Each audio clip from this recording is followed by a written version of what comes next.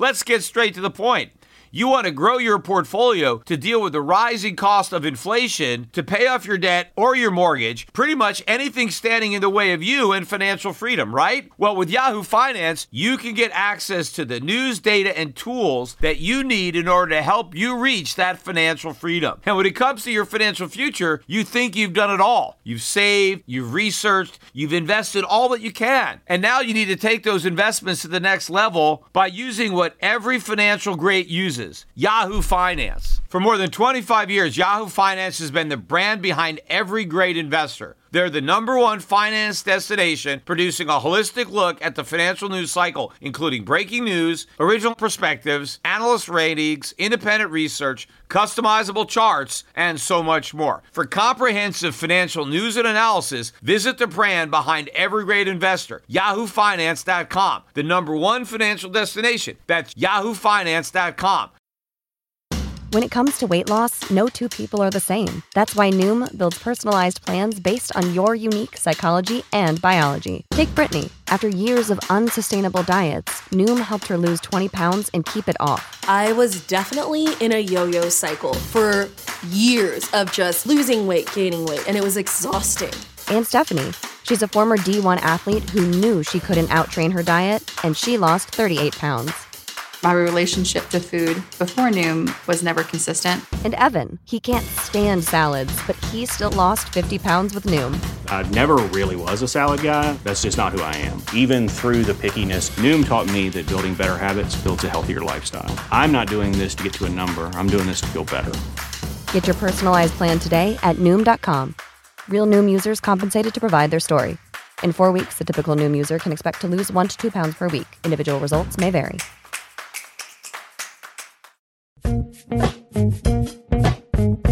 The Peter Schiff Show.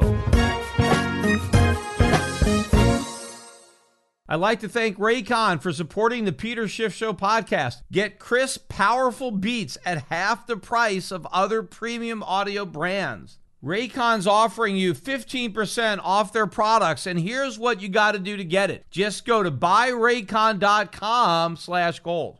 Earlier this morning, we got the release of the CPI data for the month of April. Now, normally, there's very little anticipation with respect to this release because, after all, every month it's either 0.1, 0.2. It's really no big deal. Nobody really cares because the series barely moves. Inflation is below 2%, at least the way the government officially measures it with the CPI.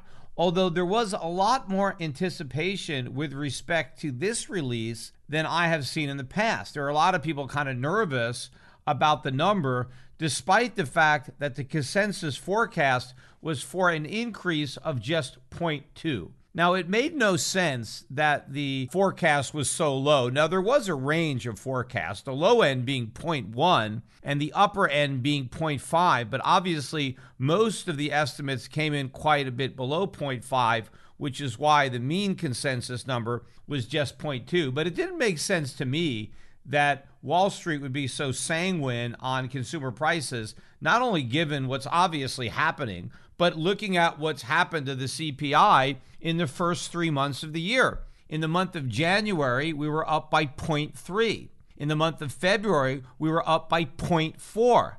In the month of March, we were up by 0.6.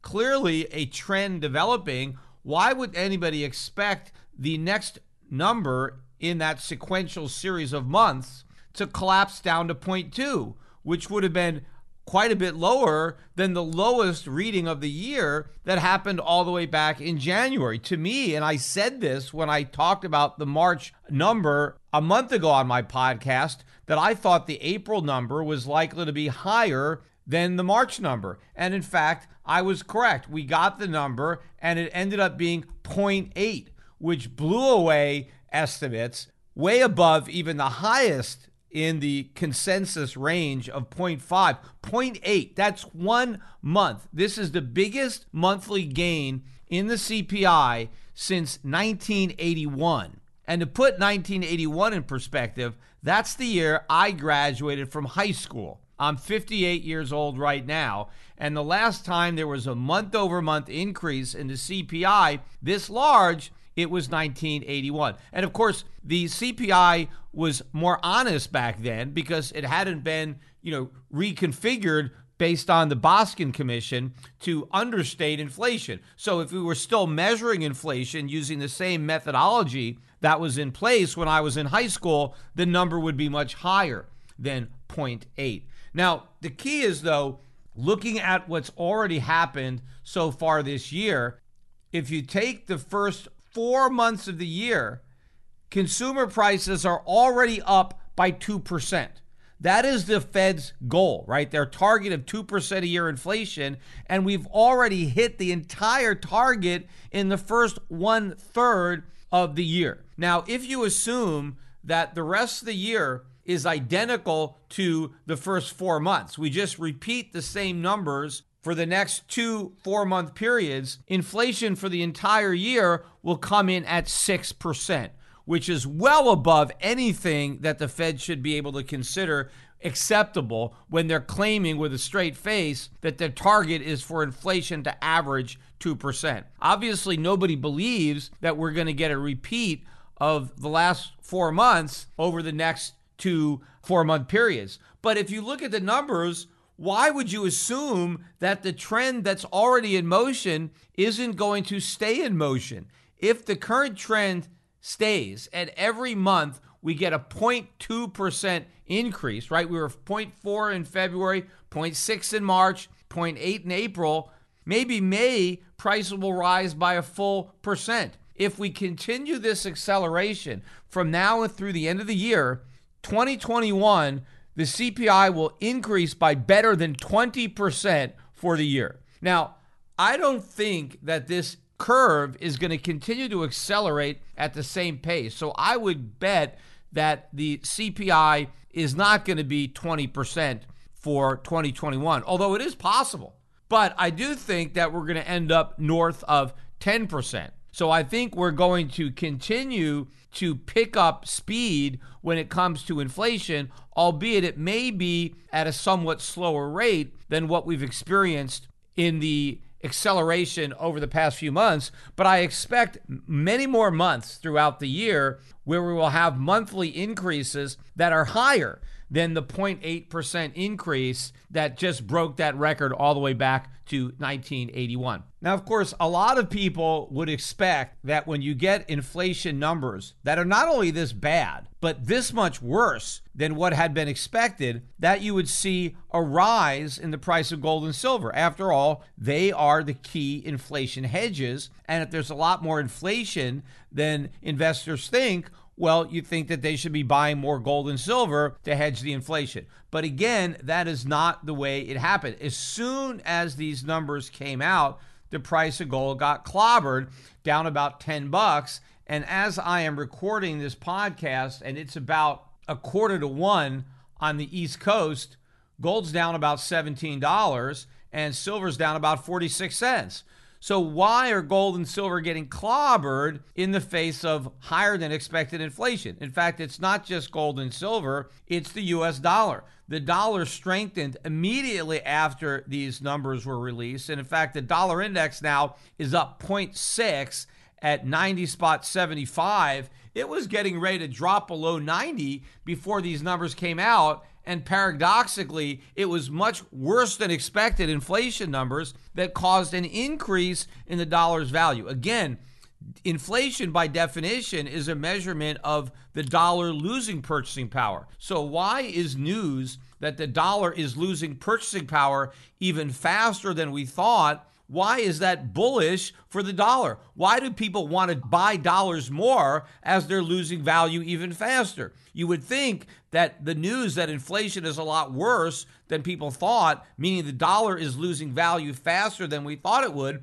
that it would spark people who are holding on to dollars to want to get rid of them. But again, that is not the way markets are working. And it's not manipulation. A lot of people immediately they see, oh, this proves that gold prices are being manipulated. After all, why is gold going down on news that should make it go up? It must be manipulation. It's not manipulation. It's stupidity. It's the stupidity of the traders because they continue to operate under the false premise that these hotter than expected inflation numbers are going to cause the Fed to raise rates sooner rather than later. So that is what is hurting gold. It is the expectation that we're going to have rate hikes sooner, not later. That is what is helping the dollar. Expectation of higher interest rates. Plus, also, if the Fed is going to be forced to fight inflation, well, they're going to have to start shrinking their balance sheet. So they're going to have to start tapering and, in fact, maybe even outright liquidating assets from their portfolio. So it is the prospects of tighter monetary policy to fight off an incipient inflation problem that is suppressing gold and supporting the dollar. Now, eventually, these traders are going to have to figure out what should already be obvious, and that's that the Fed is not going to fight inflation, because even if it tried, it couldn't do it, which is why it won't, which is why I've been saying there will be no fight. The Fed is going to surrender. Inflation is going to win by default, and inflation is going to be much worse than the markets expect. Even if we just repeat what we had in the first 4 months of the year for the next 2 4-month periods, and inflation as measured by the CPI is only 6% in 2021, there is no way the Fed is going to get ahead of that inflation curve once it's so far behind. Because if inflation is 6% in 2021, it's going to be much higher than 6% in 2022. The only way the Fed will prevent that from happening would be to get out in front of a 6% CPI, which means interest rates have to go to 8% or 10%. That is impossible, so it's not going to happen. In fact, the Fed is going to be creating more inflation as inflation numbers get worse, because as inflation pushes up the cost of living, that's going to restrain the economy. The economy is going to end up moving into recession because of the increase in inflation, and the Fed is going to ignore the inflation problem as it tries to tackle the problems in the economy and in rising unemployment, which is ultimately going to happen as a result of increases in inflation, because it is going to depress real consumer spending, because the prices of all the things that consumers want to buy are going to be going way up. And of course, a lot of the stuff that they want to buy, they're not even going to be able to buy it because it's not even going to be there, because we're going to have widespread shortages, not only because of production bottlenecks, but because consumers who can read the writing on the wall that the Fed is blind to, consumers are going to start stocking up on stuff. So the minute you see something on a shelf that you know you're going to need in the foreseeable future, you're not going to wait until you need it when it may not be available and it's going to cost a lot more money. You're going to buy it right now. So this inflation mindset is going to set in long before the Fed acknowledges that the problem isn't transitory. So from my perspective, though, any weakness in gold should be bought if the weakness is a result of higher than expected inflation, because inflation is good news for gold. The bad news for the economy is that the Fed can't do anything about it. In fact, the Fed is deliberately creating inflation because inflation is the only policy option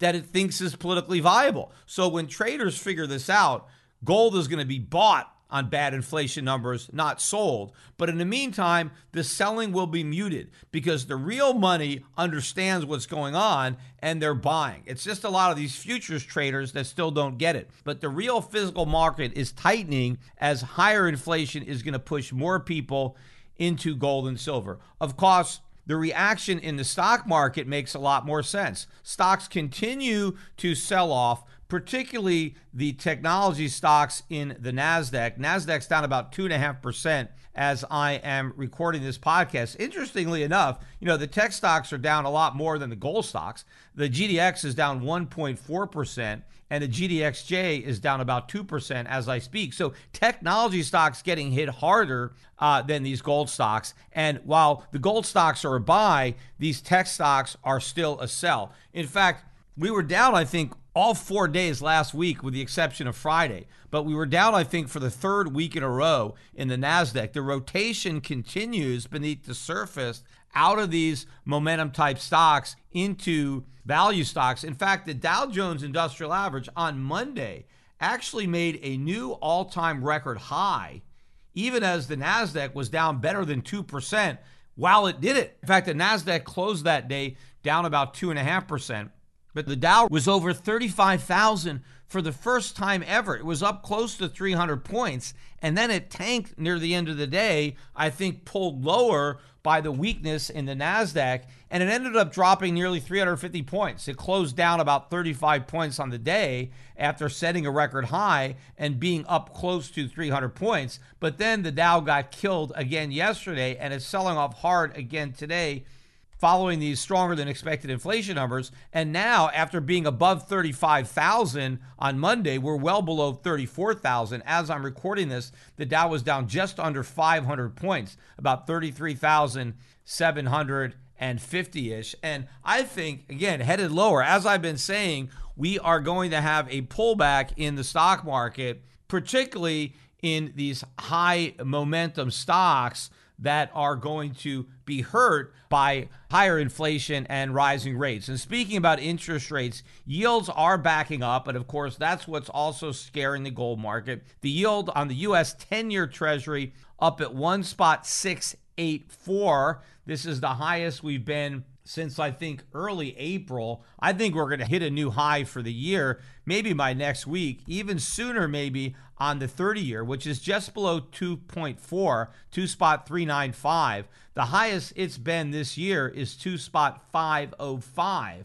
And I think we're going to take that high out pretty soon. But again, the increase in interest rates ultimately is going to cause the Federal Reserve to increase the size of its asset purchase program. It is going to be forced to buy more treasuries as yields are rising to prevent the yields from rising even faster. And as more people begin to accept and understand how bad the inflation problem is, a lot of people who have been holding on to U.S. Treasuries are going to want to dump them. And given the fact that the official inflation rate is well above the nominal yield on treasuries, the only one dumb enough to buy it will be the Fed, because the Fed doesn't care, because it doesn't really cost the Fed any money, because it prints the money to buy the bonds. But the problem is, as it prints money to buy treasuries, it destroys the value of the money that they're printing, which means it also destroys the value of the treasuries, because all the treasuries are future promises to pay U.S. dollars, which are being debased to artificially suppress rates.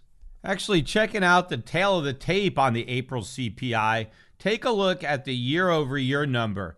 The prior number was up 2.6%, and the consensus was for an increase to 3.6%. That would have been bad enough, except the actual number we got was 4.2%. That is the biggest year-over-year increase in the CPI since 2008, although that record is likely to fall as soon as we get the May number.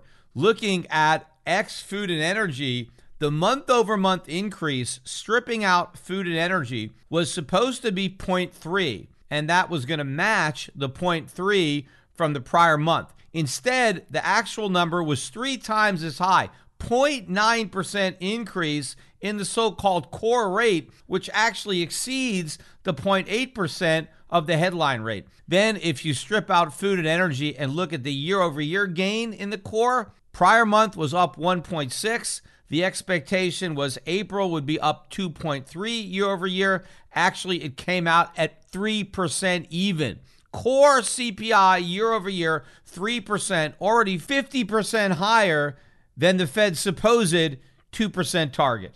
We also got some other inflation numbers that came out today. We got the Atlanta Fed Business Inflation's Expectation number, and that was at 2.5% last month. They revised that up to 2.6, and now the number's at 2.8. So even Atlanta Fed, their own survey shows that expectations for inflation now are at 2.8. Again, we're much closer to 3% than the official 2% target. And of course, in the months ahead, we're going to start to put a lot of distance between 3% and where the expectation is going to be, because prices are going to continue to rise. In fact, look what's happening. Oil prices today are back above $66 a barrel. So even as stock prices are getting killed, oil prices continue to go up. Oil stocks are some of the only stocks in the U.S. market that are trading higher today. Although looking on my screen, there is a lot of green when it comes to global stocks. We continue to not only see a rotation out of growth and into value, but out of U.S. names into foreign names, which is exactly the type of rotation that I have been anticipating for years and that I have positioned myself and my clients to benefit from. You know how to book flights and hotels. All you're missing is a tool to plan the travel experiences you'll have once you arrive. That's why you need Viator. Book guided tours, excursions, and more in one place. There are over 300,000 travel experiences to choose from, so you can find something for everyone. And Viator offers free cancellation and 24/7 customer support for worry-free travel. Download the Viator app now and use code Viator10 for 10% off your first booking in the app. Find travel experiences for you. Do more with Viator. Traffic jams, tailgating, pile-ups. Ugh, the joys of driving. How could it get worse? The federal government wants to have a say in what you drive. That's right. The Biden administration's EPA is pushing mandates that would ban 2 out of every 3 vehicles on the road today. Don't let Washington become your backseat driver. Protect the freedom of driving your way. Visit EnergyCitizens.org. Paid for by the American Petroleum Institute. When you need mealtime inspiration, it's worth shopping Kroger, where you'll find over 30,000 mouth-watering choices that excite your inner foodie. And no matter what tasty choice you make, you'll enjoy our everyday low prices, plus extra ways to save, like digital coupons worth over $600 each week. You can also save up to $1 off per gallon at the pump with fuel points. More savings and more inspiring flavors make shopping Kroger worth it every time. Kroger, fresh for everyone. Fuel restrictions apply. And while I'm talking about gas prices, I also want to talk about what's been going on with the shortage of gasoline in many U.S. states because of a cyber attack on Colonial Pipeline. There was like a ransomware blackmail thing. It shut down the pipeline. And of course, that backed up distribution of gasoline. And of course, one of the problems is a lot of these gas stations, it's not like they're sitting on a whole bunch of inventory, right? They expect to have their inventories constantly replenished. Nobody's really stockpiling a bunch of gasoline. And so if something happens to disrupt the new deliveries, well, they're all starting to run out. And that's what's going on. And you're looking at on the internet, you can see pictures of these long gas lines, reminiscent of the 1970s. I read articles where people are waiting online for 4 to 5 hours to get gasoline. Now, this is going to be happening, I think, not just with gasoline. I think it's going to be happening with all sorts of products going forward as more and more supply just isn't there and we have constant demand based on printing press money. But, it's interesting. The main reason that people are waiting so long is because, once again, the local governments are out there threatening to punish any gas stations for gouging. And even though prices have moved up somewhat, they're not going up enough, obviously, because people are waiting online for 5 hours. But if these local politicians didn't grandstand and allowed gas stations to charge any price that the market would bear, people wouldn't be waiting online, because prices would go up to the point that there wouldn't be a line. Yes, they'd be a lot more expensive, but that is the way the market would solve the problem of a gas shortage. Because if gas stations were allowed to charge a price that actually reflected true supply and demand, what would happen? Well, number one, people that don't really need the gas wouldn't go out and buy it, right? Right now, you probably have people, they're unemployed, they're sitting at home, they're going to get gas anyway, even though they don't need it because they're worried that it won't be there. They just want to get some gas. Well, if you let the price go up, a lot of these marginal buyers who don't really need gas will decide to wait. It's too expensive. I don't really need it right now. I'll wait, until there's no longer a shortage. That means the people who really need the gas for whatever reason, they'll end up paying more, but they're not going to have to wait in a 4 or 5 hour line. Also, if you let the price go way up, what that's going to do is bring in additional supply from neighboring states, because now all of a sudden, hey, we can get a lot of gas if we bring it into these other states because the price is so much higher. But if you don't let the price go way up, well, then you're not going to be able to recoup the costs to have people taking gas from one state and shipping it into another state. So what ends up happening is, because the politicians want to pretend that they care about the consumers, we don't have any alleviation of the shortage continues. And also, if gas stations knew that, hey, if there ever was a shortage, they could charge whatever the market would bear, that might lead more gas stations to have bigger tanks where they can keep emergency gas just in case. So if there is a shortage, they could make some good money selling the gas that they stocked up on at a much higher price. But if they can't do that, well, then it's not going to offset the cost of storing all the gas, so they don't do it. And so governments with these type of policies end up making all the problems worse. Now, I know a lot of people will say, well, Peter, if they just let the price go way up, well, only the rich people will get gas.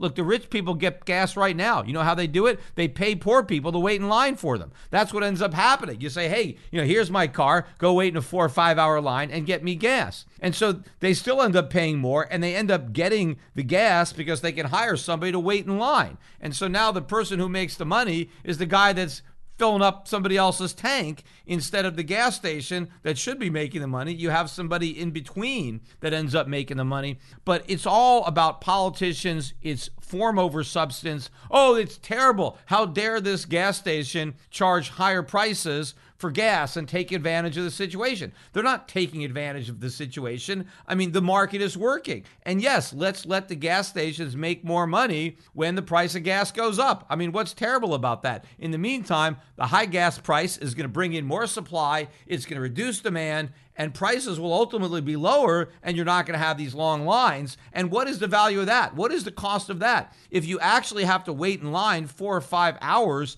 to get your gas, what is your time worth? If you just paid more for the gas, but you could just go right up to the pump, fill up, and leave, even if you're paying twice as much, it's actually a better bargain if you figure out what your time is worth.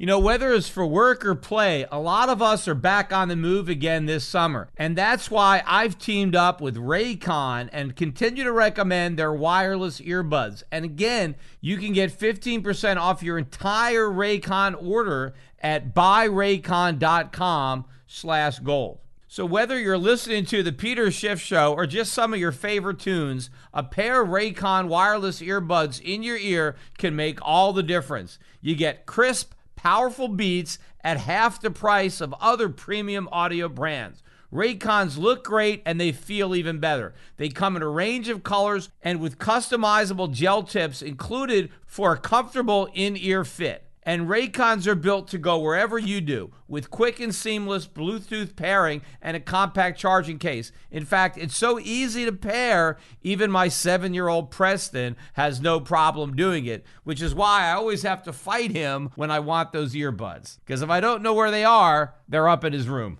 And Raycon earbuds have a 24-hour battery life. That means they're ready to go when you need them. I like to wear them when I'm walking around here on some of the trails or on the beach here in Puerto Rico. It's beautiful scenery, and what complements the scenery is to have some beautiful music playing in your ears. Again, Raycon is offering 15% off all their products for my listeners, and here's all you've got to do to get the deal. Just go to buyraycon.com/gold. There you'll get 15% off your entire Raycon order. In fact, this is such a good deal, you'll want to grab a pair and a spare. That's 15% off at buyraycon.com/gold. We got another piece of economic data that came out on Tuesday. That's the JOLTS report. And this report shows you how many unfilled job openings there are every month. And it exploded higher. The previous month was initially reported at 7.367 million jobs, and that got revised up to 7.526 million. The consensus was for 7.455 million for March. Instead, we exploded to 8.123 million. These are unfilled jobs. You have all these companies out there trying to hire people, and nobody is taking the jobs. Now, one reason could be that they're not qualified, right? You have all these employers trying to hire people for certain skills, and our labor force just lacks the skills that employers need. And while that is certainly true to an extent, The bigger reason why so many jobs are unfilled is because the people don't want them. The people who are unemployed don't want to go to work because the government is paying them more money not to work. So they're not idiots. They're taking advantage of the opportunity to enjoy a paid vacation. And now, especially with the summer coming around, a lot of people are vaccinated, things are starting to open up. Who the hell wants to go to work now? I mean, this is when you really want to enjoy your paid vacation. So it's going to be increasingly more difficult for employers to hire people. And in fact, I was listening to some of these liberal commentators, these, so-called economists from the left, and they're just real propaganda guys. But they're trying to talk about how the fact that the government is giving people these generous unemployment benefits, even if it means that people aren't just taking the first lousy job that they get offered, that it's somehow better for the economy. These guys are saying that the ability to pass on jobs that aren't quite perfect, right? They're not really what you're looking for. They're not the best fit. The fact that you have the luxury, thanks to the government, of waiting for the perfect job, that somehow this is going to be better for the economy, because that means that employees will be better matched to their jobs. And so why should somebody take a job where they're overqualified? Why not just wait until they get the ideal dream job and then, they'll take that one. But in the meantime, they don't have to resort to taking a crappy job. They'll just take these government checks. And then if we didn't have all these unemployment benefits, people might have to take the first job that comes around, which is exactly what you're supposed to do. This is a bunch of nonsense. When you are unemployed, you take any job you can get. That is the deal. Now, it doesn't mean that you're stuck in that job. Just because you take a crappy job because you need to put food on the table, you need to pay the rent, that doesn't mean that you're married to that job for the rest of your life. You look for a better job while you're working the crappy job, and that's how it's supposed to work. That's how it has historically worked. And you know what? It's actually easier to get a job when you have a job, right? You look a lot better to a potential employer when you're applying for a job and you're already employed, right? You haven't been fired. You haven't been just sitting on your butt for months and months. You're out there working. And personally, I think it shows a lot of character when people are willing to take jobs that are beneath them. I mean, who wants to hire a prima donna? You're out of work, you need money, and so you start working at McDonald's.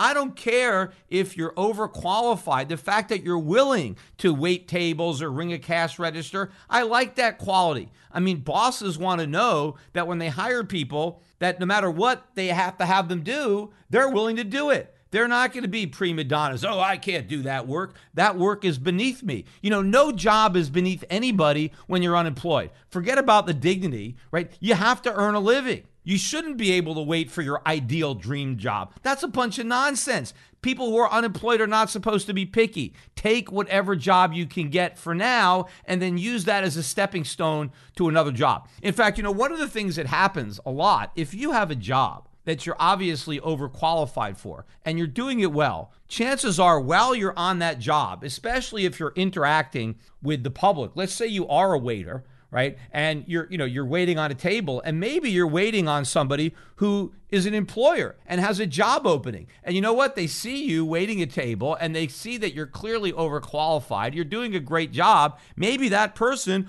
offers you a job. I mean, I know this kind of stuff happens all the time. I've seen people who have been hired by people that they met in their jobs, right? And now all of a sudden they get offered a better job.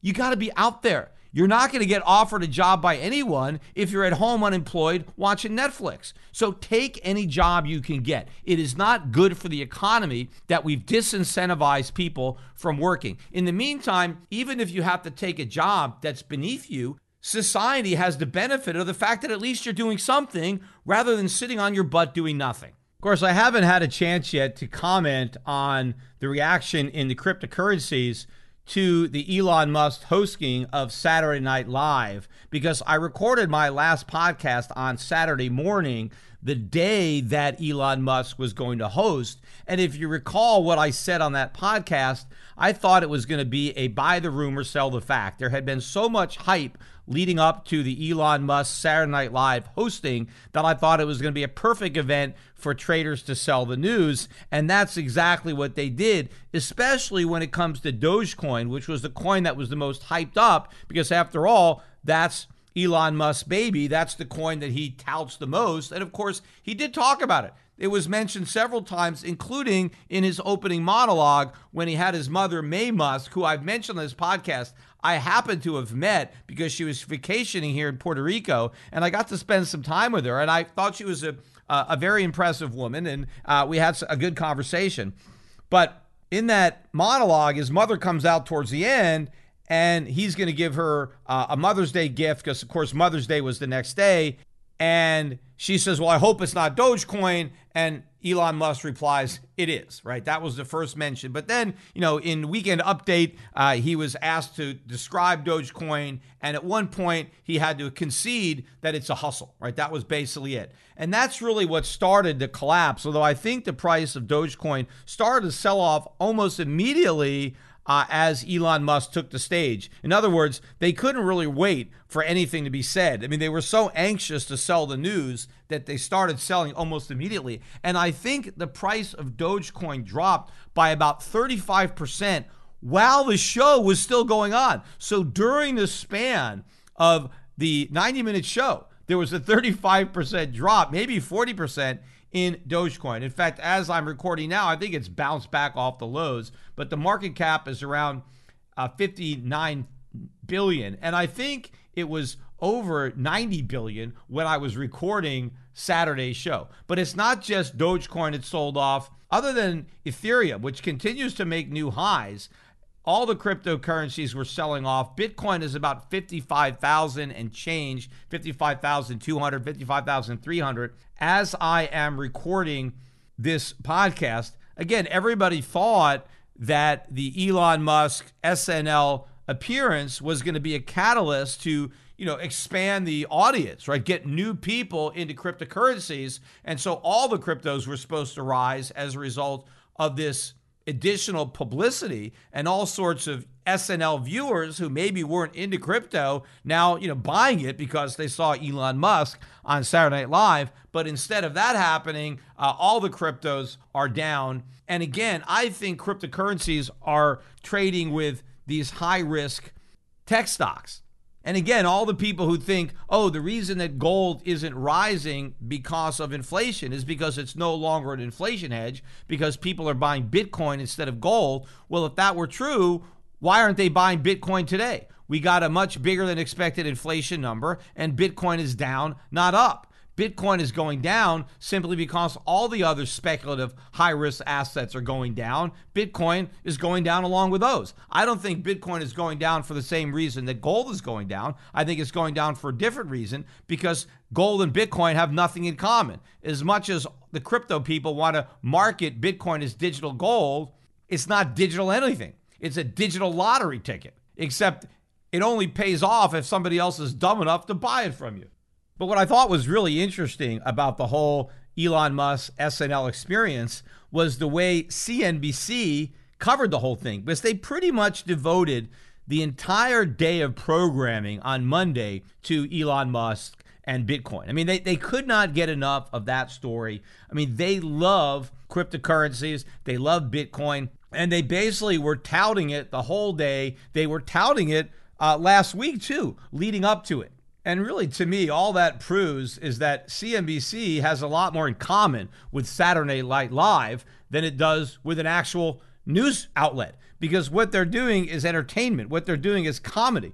The investment advice that you're likely to get on CNBC is probably as good, maybe even better, than the advice that you're going to get if you are a regular listener to CNBC. I mean, I listen to it as a contrarian indicator. I listen to it because I want to know what the investment public is being told. So it's great for me. And of course, I get a lot of material for my podcast by listening to it. In fact, one of the things I noticed is their love affair with Cathie Wood. I mean, she walks on water as far as CNBC is concerned. They talk about her and her her funds, one in particular, the ARC Innovation Fund, constantly. In fact, she was on the air, I think on Friday, touting the fund because they have to talk about the fund because it's going down.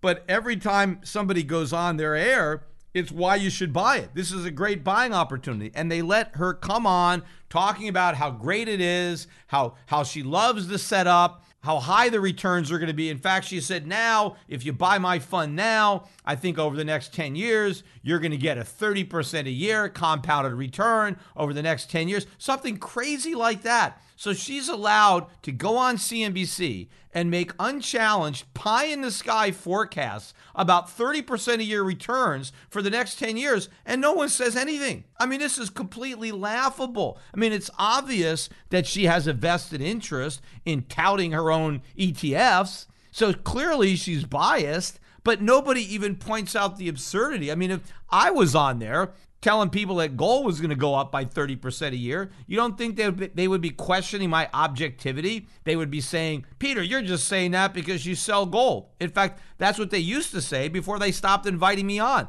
Anytime they invited me on, they always questioned my objectivity and my sincerity, right? It was always, oh, you're just here to talk your book. But they never say that to Cathie Wood, even though in her case, she's clearly doing that. Now, maybe, again, people have a tendency to buy their own bullshit, right? They get so caught up in it. I actually think that Cathie Wood really believes that, her fund is going to do that well. I think she is so caught up in this bubble, and she's been so reinforced by all the accolades and everybody talking about how brilliant she is and how smart she is. It's gone to her head. She thinks she's as brilliant as all the press clippings about her brilliance. So she is not objective. She cannot see clearly what is going on, just like, the type of mentality that people had during the dot-com bubble. So I don't think she's actually lying. I think she actually believes this, and it's very unfortunate, not only for herself, but it's very unfortunate for people who have followed her into these funds,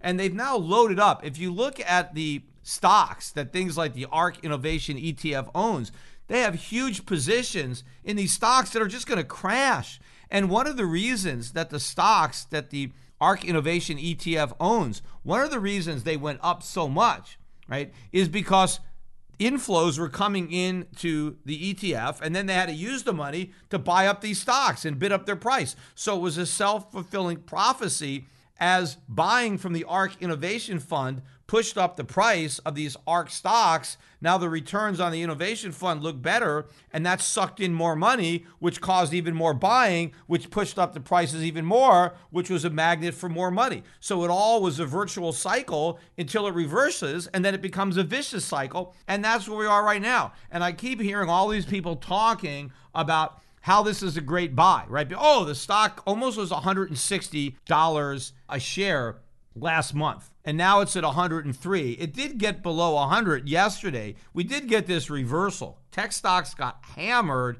on Tuesday morning and then had a reversal Tuesday type of rally, and a lot of people got excited about that. They should realize that it was just a selling opportunity. That's how bear markets work. They sucker you in with false hope of a rally, right? Just like bull markets climb a wall of worry, bear markets slide a slip of hope. And that's exactly what's happening with this ARC Innovation ETF and all the individual stocks that are inside it. I expect there to be several rallies on the way down, but it is a long way down. So all these people who are talking about why it's such a great buy now, because it used to be 160 and now you can buy it for 103. 160 was ridiculous.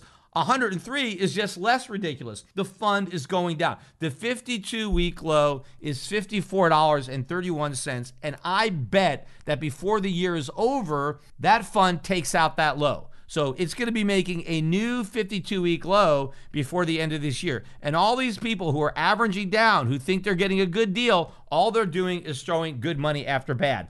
But you know what? CNBC is touting this thing constantly, just like they're touting Bitcoin or Ethereum. But you know what they're not recommending? I watch it and I make sure they're not talking about international value stocks. They're not talking about the emerging markets. They're not talking about gold stocks. I mean, every once in a while, somebody will mention these stocks. But that is one of the best indicators out there that we are doing the right thing. because anything that they're talking about on a regular basis on CNBC, you don't want to own. Why is CNBC talking about something? Because it's already gone way up, right? And so they cover what's already gone up, and they don't understand that by the time CNBC is salivating over something that's gone up 10x, it's time to sell it.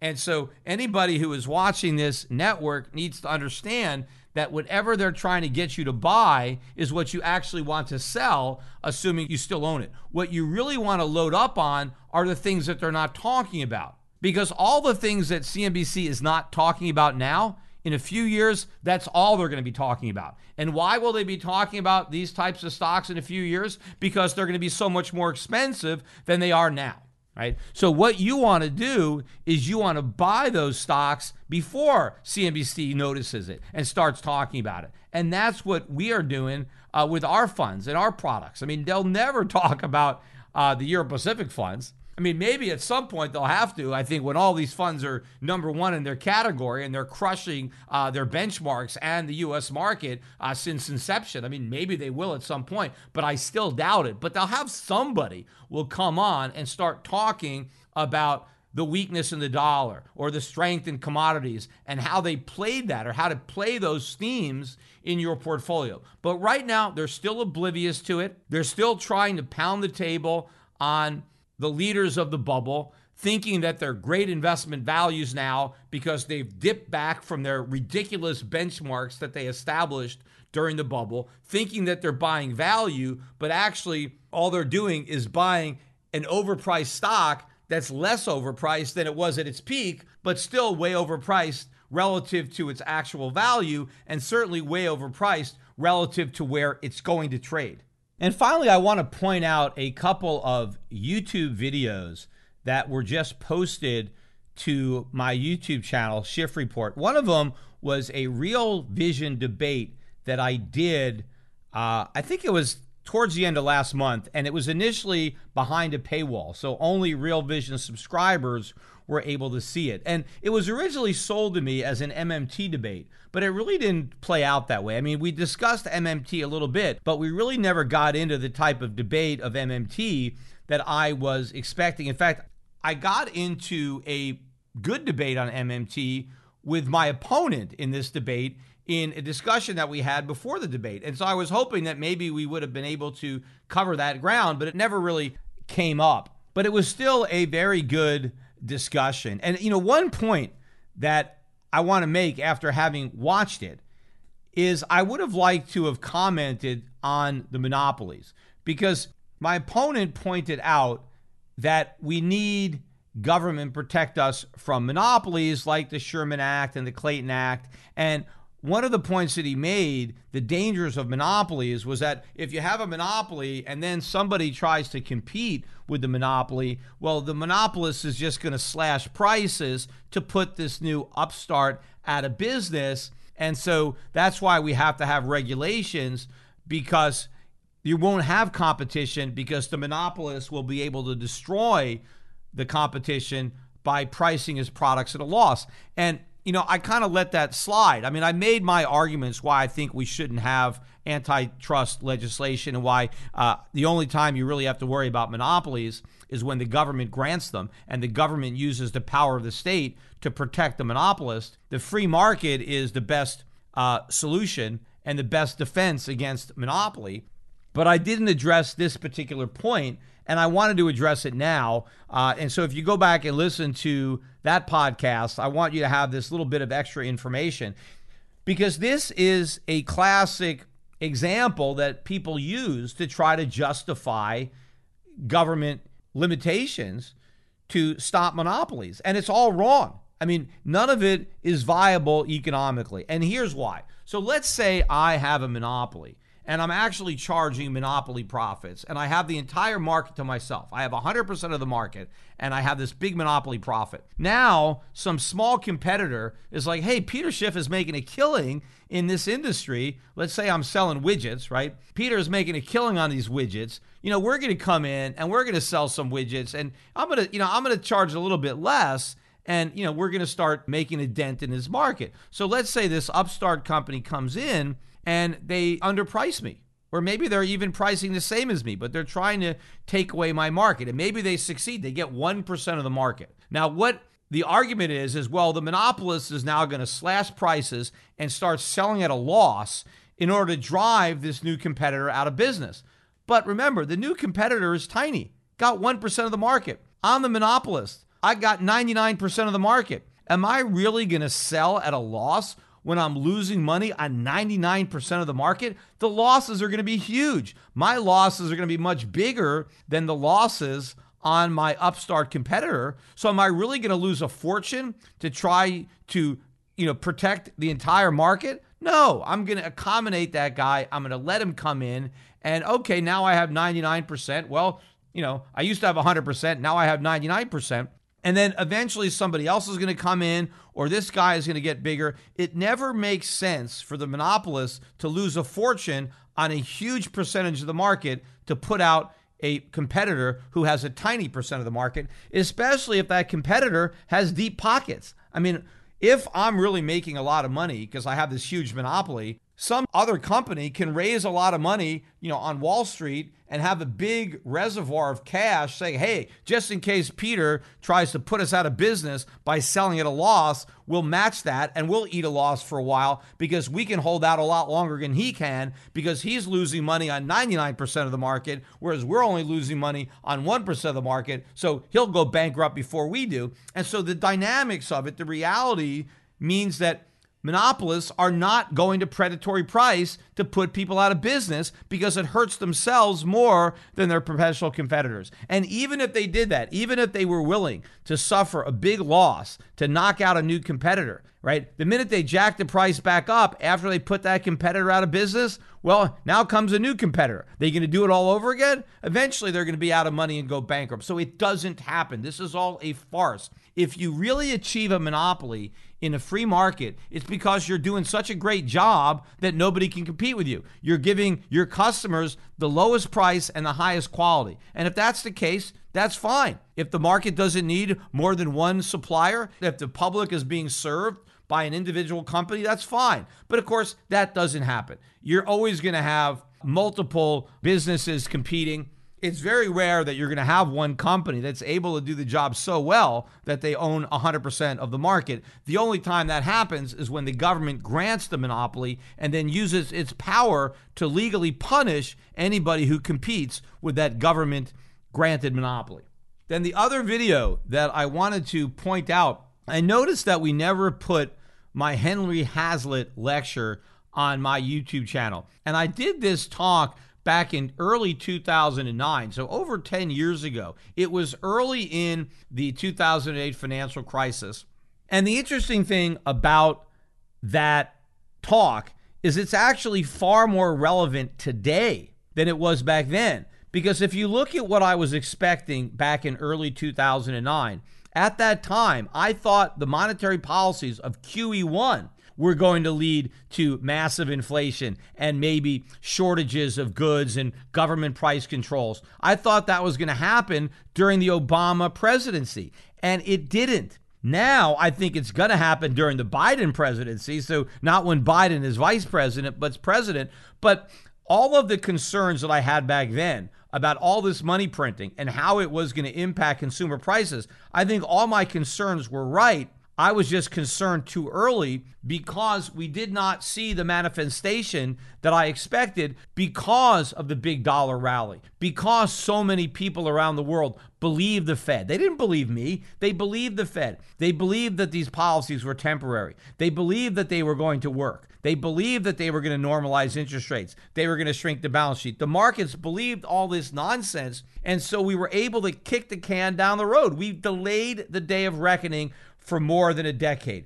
But here we are now. We are printing even more money than we were printing back then. No chance of ever turning off the spigots. And I think no chance of fooling the world once again that we have the capacity or the ability or the desire to turn them off again. So I think the same type of inflation that I was anticipating when I gave that speech in 2009, we're finally going to see it. It's going to happen during the Biden presidency, probably during the first term. I mean, I doubt he gets the second term, but it's going to happen during this term. But it's going to happen even worse than what I thought was going to happen under Obama, because the amount of inflation that has been created, the amount that's already built up in the pipeline, is so much greater now than it was then. So when it all comes gushing out, we're going to be dealing with a tidal wave of inflation. And so prices are going to be going up much greater than what I thought back then. And yes, I still believe that the government is going to compound the problems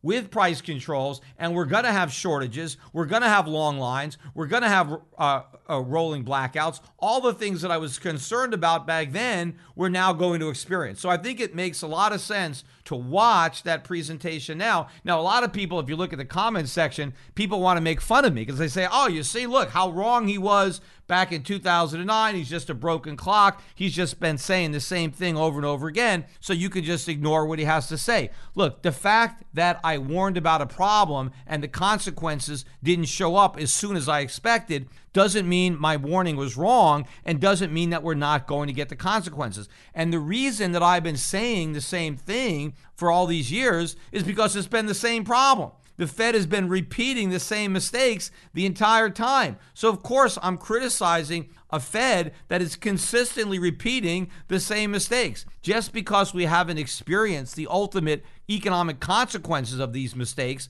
doesn't mean that I've been wrong for having warned about them so often and so consistently over the years. What's more important is if you actually listen to what I said was going to happen during this talk, you can see all this stuff happening now. Most people believe that could never happen. And so being early is not being wrong. Being wrong is what the mainstream is, saying back then that inflation wasn't a concern and repeating the same thing today, that inflation isn't a concern. And remember, the people who are saying not to worry about inflation today told you not to worry about subprime yesterday. The Fed said subprime was contained, and now they say inflation is transitory. I wasn't saying it was contained. I understood the subprime problem when the Fed did not. So I think I've got a much better track record on forecasting the economy than the Fed does, and understanding the consequences of bubbles and bad monetary policy. So the fact that I was able to see more than a decade in advance what's happening now doesn't mean that you shouldn't follow my advice or think that, hey, this guy doesn't know what he's talking about. The fact that I was able to spot these trends so far in advance tells you that I'm right, that I understood the problems, and I don't have to wait until their history to forecast them. I'm not a Monday morning quarterback here. I'm making these calls from the field, and I'm making the right calls. And I think, again, people who have followed my investment advice and have positioned for high inflation, yes, they didn't see the type of profits that I first thought they were going to get in 2012, 13, 14, 15, but we're going to get them in the 2020s. So we're going to get the profits, I think, in 2021, 2022, 23, for the remainder of this decade. And I think we're going to end up making a lot more money in the 2020s than we would have made in the teens had this inflation problem blown up sooner rather than later, because had it blown up sooner, it wouldn't have been as bad. But during all the time we kicked the can down the road, all the problems that so concern me are now so much worse. And so I'm even more concerned now than I was then. And it's even more important that you take my advice now than you did then. Obviously, you didn't have to take it then. You could have stayed in the U.S. stock market. But ultimately, you have to reverse course. You've got to get positioned for the stagflationary outcome for the dollar crash, because the dollar is now going to crash in a much more spectacular manner than it would have had it crashed earlier. And so the stakes are much higher. Therefore, the benefit of doing it right is much greater. But more importantly, the consequences of getting it wrong are much more severe as well.